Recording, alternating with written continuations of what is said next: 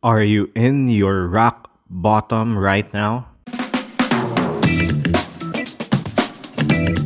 Hello mga katambay! Welcome to Tambayan with Coach Lep, and this is your host, Philip Somera. I am a motivational speaker, a life coach, and a preacher or a feast builder. This show is powered by the Abundance Network.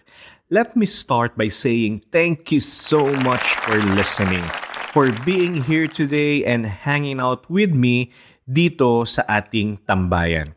Ito ang iyong tambayan na siguradong meron kang matututunan. Mga katambay, follow me sa aking Spotify. No? Please press the follow button sa Apple Podcast and Google Podcast at iba pang platform na pinakikinggan mo ito. Also, follow me sa aking social media account, sa aking Instagram account. It's at Tambayan with Coach Lep and at Philip Somera. Sa Facebook naman, please follow my page, Coach Lep.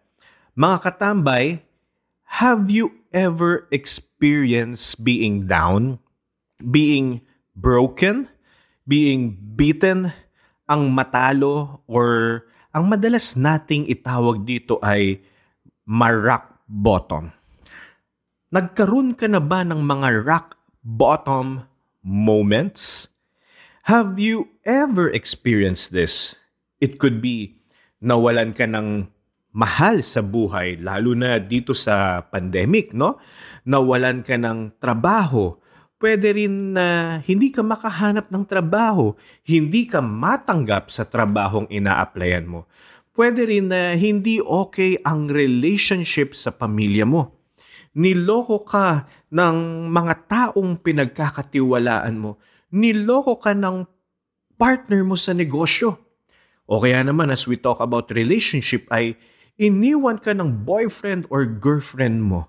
Niloko ka, pinagpalit ka, no? Pinaasa ka. Sakit naman. Alam niyo mga katambay, ilan lang ito sa mga example ng mga rock bottom moments natin. So ikaw, how about you? Please message me. Let me know. Share mo sa akin, kwentuhan tayo ng iyong rock bottom moment. Alam niyo, what's good with being in a rock bottom moment ay wala na tayong ibang pupuntahan but up.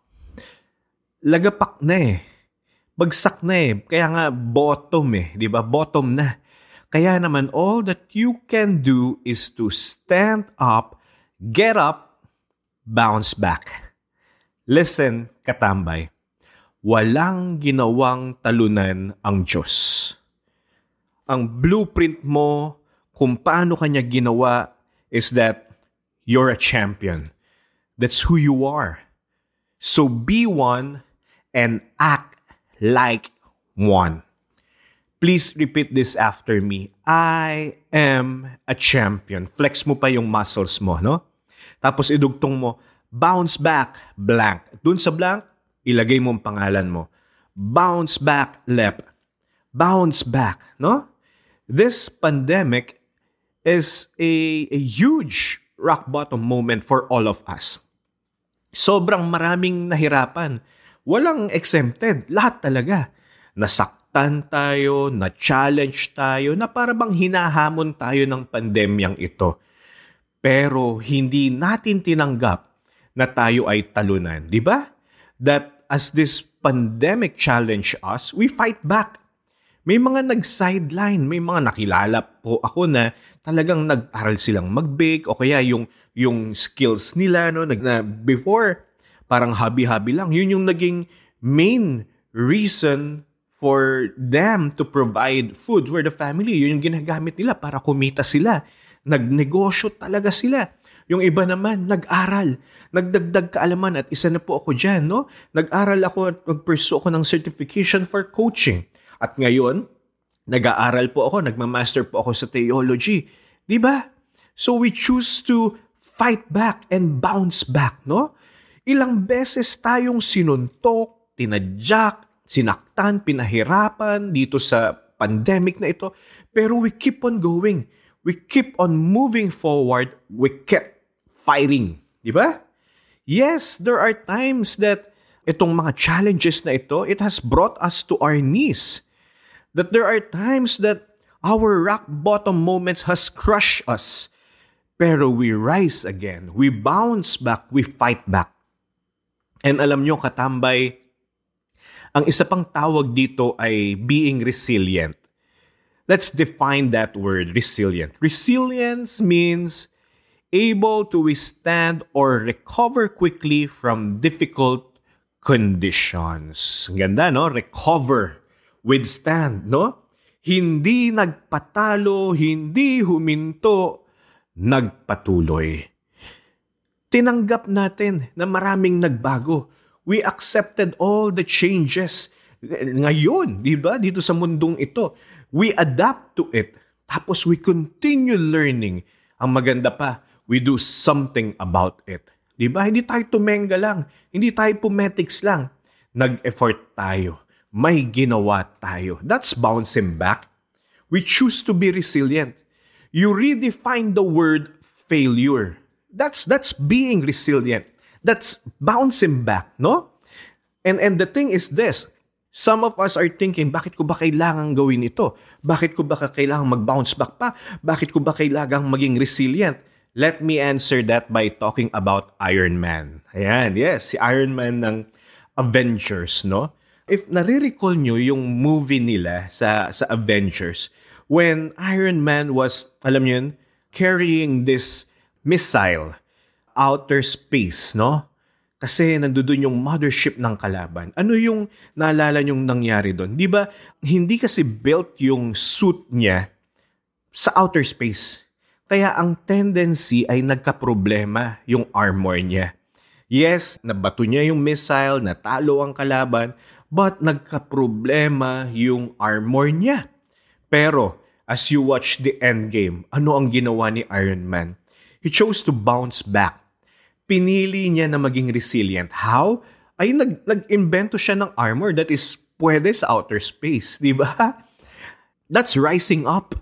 That's redefining failure, no? Tapos ano pang ginawa niya? Gumawa siya ng maraming suit that is built, maaring yung iba pang snow, yung pwedeng pang underwater, pwedeng pang mainit. Kaya nga meron siyang armor na ang tawag Hulkbuster, di ba? Dahil kapag kalaban niya si Hulk, yun yung gagamitin niya. That is being resilient. Bakit niya ginawa yun? In order for him to save more. In order for him to do more, to be better. Alright? So let me ask you this question. Bakit kailangan mong maging resilient? I don't know about you, but I choose to be resilient for my family, for my wife, and for my son. Also, for those people that are lost and hurting, for you, katambay na nakikinig ngayon, no? And this is why I refuse to stay down. This is why I don't want to stay at my rock bottom moments. I refuse to do nothing. I refuse to think na I am a failure. Because how can I pick others up if ako rin ay nakabagsak? How can I pick them up if nakabagsak din ako? I can pick them up if I bounce back. I can pick them up if I am resilient. Think about those people, katambay, na umaasa sa'yo. Think about yung pamilya mo. Think about yung pangarap mo. Think about your purpose. Para kanino mo ginagawa ito. And katambay, ito ang message na gusto kong i-share sa inyo sa episode na ito. That when you hit rock bottom, don't just get up. Don't just rise up. Don't just fight back. Don't just bounce back, but instead, bounce with a purpose. Fight with a purpose. Rise with a purpose. Get up with a purpose. May nag-aalab ka dapat na rason dyan sa puso mo kung bakit mo ito ginagawa. Kung bakit ka hindi hihinto. Kung bakit ka magpapatuloy. Bakit mo siya gagawin ulit? Bakit mo siya tatanggapin pa rin? Bakit mo siya dapat ipagpatuloy? Katambay, listen. When you bounce back with a purpose, you get clarity. Clear sa iyo kung bakit mo siya gagawin. Kasi kung hindi, alam mo, ang tendency, mawawalan ka ng lakas ng loob. You will just choose to stay down and convince yourself na comfortable naman sa rock bottom, na bagay ka naman sa rock bottom, na okay naman sa rock bottom. Now, before I share to you tips on how to bounce back, let's listen first to my fellow podcaster dito sa The Abundance Network. Kung gumagamit ka ng laptop or desktop, for sure makakatulong sa'yo ang Tech Tips Podcast. Hi, this is Coach Mike and I am the founder of Tech Tips Online Computer Repair Training Course.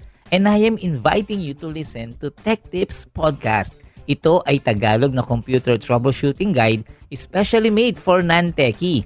Bukod sa step-by-step guide, you will also discover computer tips, cool tricks, and very useful softwares.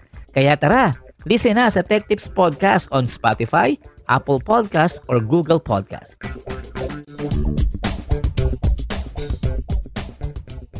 Let's continue. I am going to share sa inyo tips to bounce back. Alright, ready? Number 1, you need to believe that you can. Doon tayo magsisimula. Kailangang i-convince mo muna ang sarili mo na kaya mong mag-bounce back, kaya mong bumangon uli, kaya mong magpatuloy pa, kaya mong magbago, kaya mong maging successful. That this failure that you experience is not the end of your story, but just the end of a chapter of your story. Believe that you can, katambay. In order to do this, we need to change our self-talk. In our brain, we have what we call RAS, R-A-S. It's Reticular Activation System. At ito po ay tumutulong sa atin to narrow down all the stimulus or information that we are receiving. And it focuses only a particular number of infos. Now, depende po sa iyo kung saan ka magfo-focus. Kaya nga you need to command your brain with your self-talk kung saan siya dapat mag-focus. Focus on bouncing back. Focus on thinking that all will be well. Focus on thinking that you'll be successful, that you'll be great. Focus on you accomplishing your goals despite of the failures that you've been through, despite na yes, nasa rock bottom ka ngayon. Alam nyo, ito pa yung gusto kong sabihin, no? Sa sobrang mahal tayo ng Diyos, lagi tayong may bagong araw. That yes, this day will end, and tomorrow is going to be a new day. So if it's a new day, gawin mong new, bago din ang perspective mo. Tapos na yung kahapon. And the brand new day is a fresh start. Katambay, believe that you can. Believe that you can bounce back. Alright? Second, you need to be clear on how to do it. Sinabi ko na ito kanina no? Pero let me elaborate this some more. You need to have a plan as you bounce back. Alam niyo po, hindi po ako expert sa boxing, no? Pero na-observe ko lang, no? Lalo na kapag may laban si Pacquiao, no? Si Donaire, no?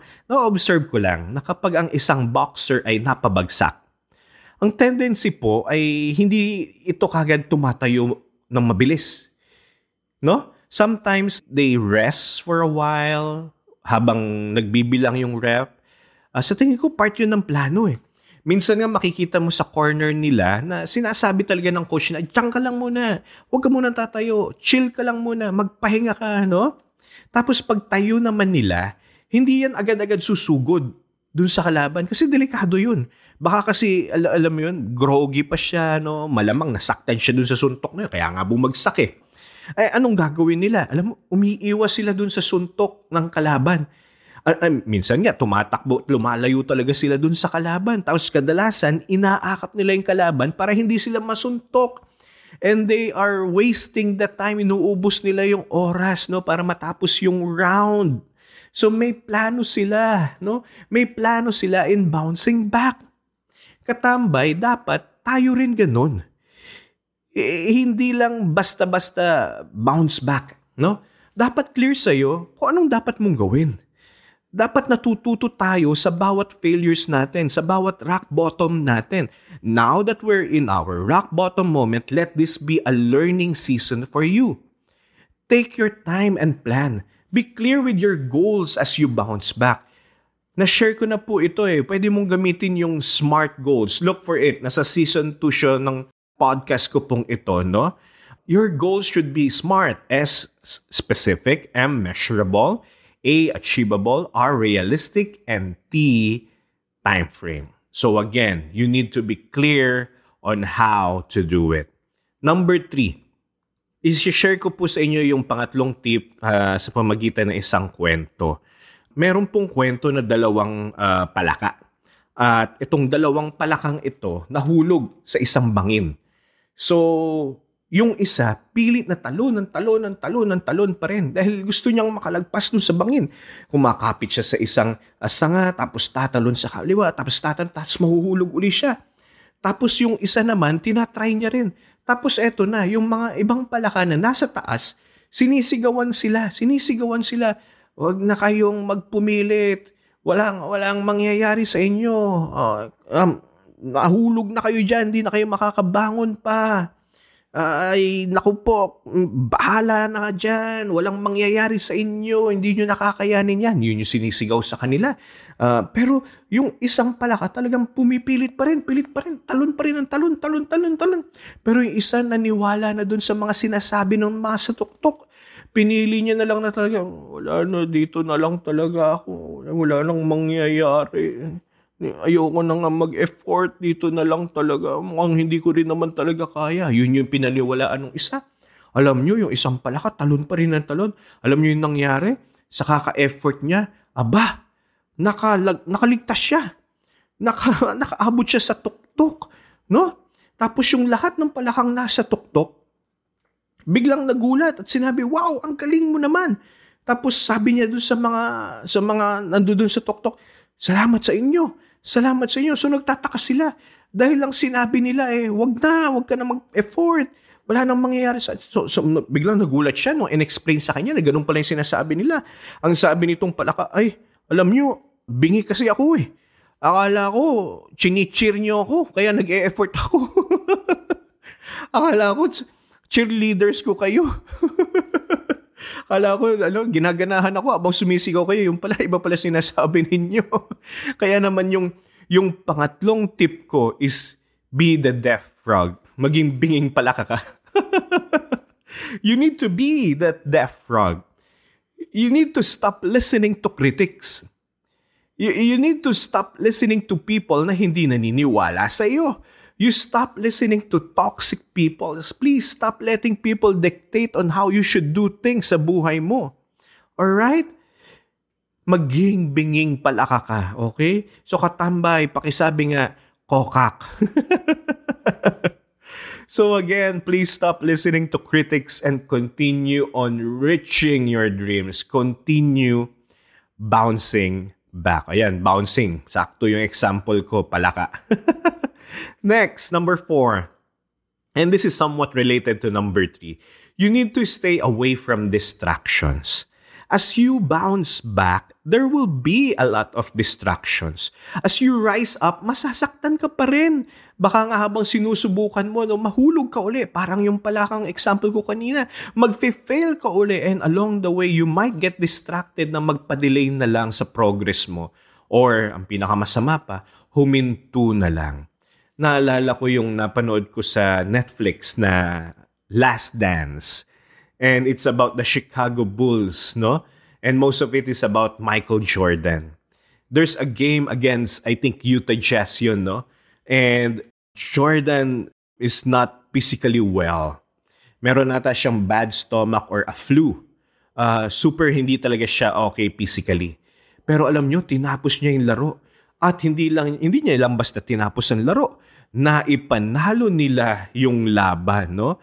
He's hurting, he's exhausted, in pain, he's not okay, but he was not distracted.